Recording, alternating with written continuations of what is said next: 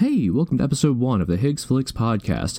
This episode is sponsored by Charmin Toilet Paper, the product that will become the new commodity when society crumbles from this pandemic. All jokes aside, I don't think this will be the apocalyptic nightmare as some people assume. You know, there are a few silver linings to this situation.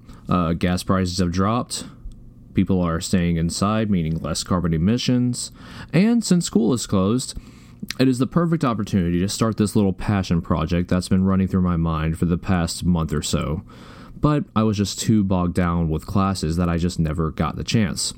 I guess that's the thing about pursuing a film degree. You're so concerned with watching films for a grade that watching films for pleasure just kind of goes on the back burner. So today, I wanted to bridge that gap. I've been taking a class on Tarantino's filmography and analyzing just what makes him, as a director, stand out. During the course of this class, it gave me the opportunity to sit down and rewatch, and in some cases, watch for the first time, every last movie directed by Quentin Tarantino. And now that I have finally, after all these years, seen every Tarantino film at least once, I'd like to give you my rankings of every Tarantino film from the worst to the best. Just a couple of things before we get started. I am only doing films that were directed specifically by Quentin Tarantino. So, no co-directed projects, meaning no Four Rooms and no Sin City, despite how cool I think that movie is. But anyway, let's get this show on the road with number 9, Death Proof. Now notice I said Death Proof and not Grindhouse. That's because Grindhouse is not a movie, it's a double feature.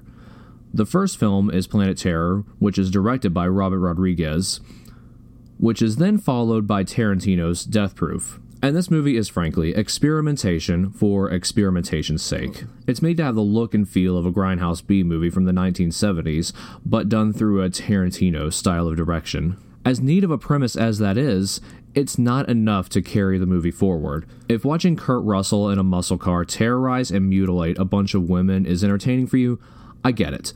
But to me, when that's your entire movie and nothing else, I give it a hard pass. Number 8 is Jackie Brown.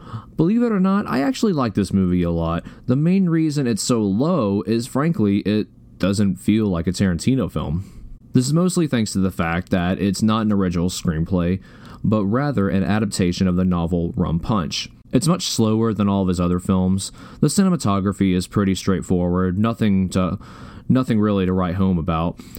And the climax of the movie takes place from the perspective of 3 different individuals' point of view, back to back to back. With that being said, the movie is not without its merit. Pam Grier channels her glory days from the 1970s and brings the blaxploitation genre back for one last hurrah. But as we'll see later on, this isn't even Tarantino's best blaxploitation film, much less his best film. Number 7 is Tarantino's most recent, Once Upon a Time in Hollywood. Funny enough, my issue with Once Upon a Time in Hollywood is similar to my issue with Death Proof. It's more concerned with paying homage to old Hollywood than actually making a movie. With that being said, I think Once Upon a Time in Hollywood does this with way more class. In a way, this is Tarantino's way of telling us that he's become a sort of parody of himself and the last stage of his career. There's a Western set that looks just like a set from Django Unchained, where Leo DiCaprio plays an actor who plays an exaggerated version of Calvin Candy, and this would have been dead last on this list if not for the ending. The idea of rewriting history in the name of entertainment is nothing new for Tarantino, but the idea of having just one small thing, like DiCaprio's character, just getting in the way of Sharon Tate's murder is such a neat concept. Plus, who doesn't love watching Brad Pitt and Leo DiCaprio absolutely massacre members of the Manson cult? Number 6 is another one of Tarantino's recent films, The Hateful Eight. In my most recent viewing of this, I actually watched a serialized version of it on Netflix, and that made the experience a lot more enjoyable because I could take little breaks between each episode. Watching it as a whole, however, is completely exhausting. This is one of those movies that moves as slow as molasses and takes place for the most part in one single location. So, if you want to watch this movie, be prepared to really settle in. With that being said, I think this movie is so cool and so unique. The general ambience of a little log cabin is so relaxing, But then the whodunit element comes into the mix, which turns into this cabin into a claustrophobic nightmare. More than that, it's a period piece that we don't often see. Usually movies that take place during the Civil War happen either before or during, but never during the aftermath, where you have Southerners who are bitter about having to rebuild after losing the war, and Northerners who feel righteous in their victory because they frankly were on the side of good, despite the fact that they did a lot of terrible things in order to win the war. It's a type of tension I've never seen before, and I find myself enjoying it more with every rewatch. Number 5 on this list is Inglourious Basterds. This is probably the most Tarantino film you will ever watch. Everything from the revision of history, to the revenge element, to the incorporation of spaghetti western tropes, and the climax of this movie taking place at a movie theater of all places, all serve to paint a vivid picture of who Tarantino is as an author. Another big selling point of this movie is Christoph Waltz as Hans Landa, aka the Jew Hunter.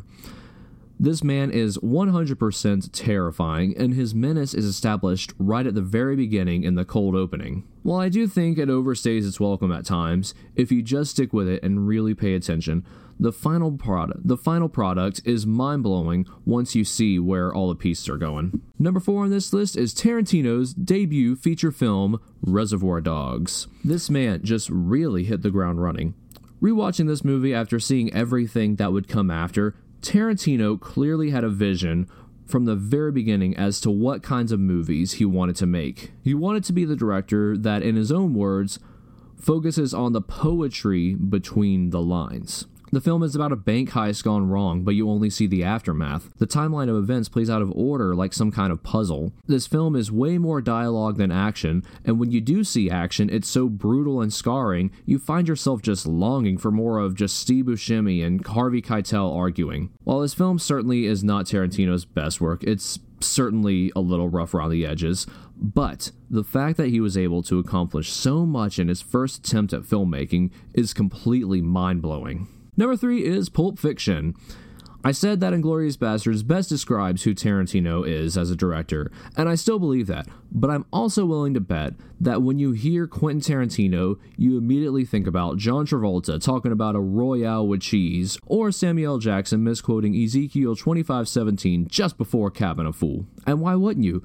Despite this being Tarantino's second film, this is the one that truly cemented Tarantino as a pop culture icon. Tarantino takes everything he did in Reservoir Dogs, the heavy use of dialogue, the out-of-order narrative, and an extreme focus on the ordinary and everyday, and perfects it in Pulp Fiction. Much like Inglourious Basterds, it can seem like the movie slows down to a full-on crawl, but if you go in with the mentality that you're going to live with these characters for a while, you can appreciate the mosaic of vignettes that all work together to build one big narrative. The next one on my list almost became my number 1, but didn't quite make it, Django Unchained. This was the first movie I ever saw directed by Tarantino, and was obsessed from that day onward. This is probably Tarantino's most straightforward film as far as narrative goes. There's a definite beginning, middle, and end, making it a much easier film to digest than most of his other films, where the timeline just goes all over the place. Besides that, the movie is just so much fun. Something about watching a black slave take down a bunch of white slavers to rescue his enslaved wife in the process is possibly the most American version of historic wish fulfillment outside of maybe Inglourious Basterds. It's a brand new spin on the American Western, and it somehow manages to show something as serious as African enslavement and makes it fun where the black man comes on top for a change. It's not the classiest of Tarantino's films, but it's the most exciting and the least alienating for people unaware of Tarantino's style. I enjoy every last one of these films, but none of them compare to Kill Bill. Now you might be thinking to yourself, John, you big dummy, those are 2 movies, not 1. And yes, you are right, but Tarantino considers Kill Bill to be 1 movie, so I'm going to consider it 1 movie. Everything about this movie is pure joy.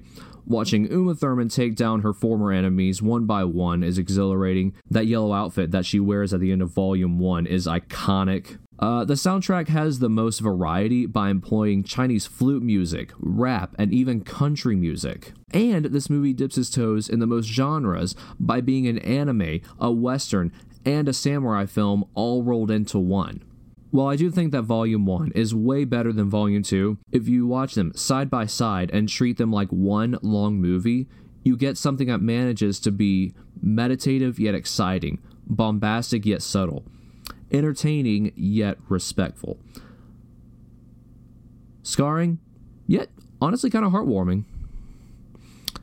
There's not a single scene, especially in Volume 1, that I would take out because this movie does such a good job at keeping your attention. I could go on forever about this movie, but I think that about wraps up this episode. If you stay tuned for this entire series, thank you so much for listening. Podcasting is something I've wanted to do for the longest time, and now there's a pandemic, I figured I may as well take advantage of all this free time I have all of a sudden. Maybe if this gets worse, it'll be like those tape recordings that you find in video games that chronicles the crumble of society that you have to collect to get that PlayStation trophy.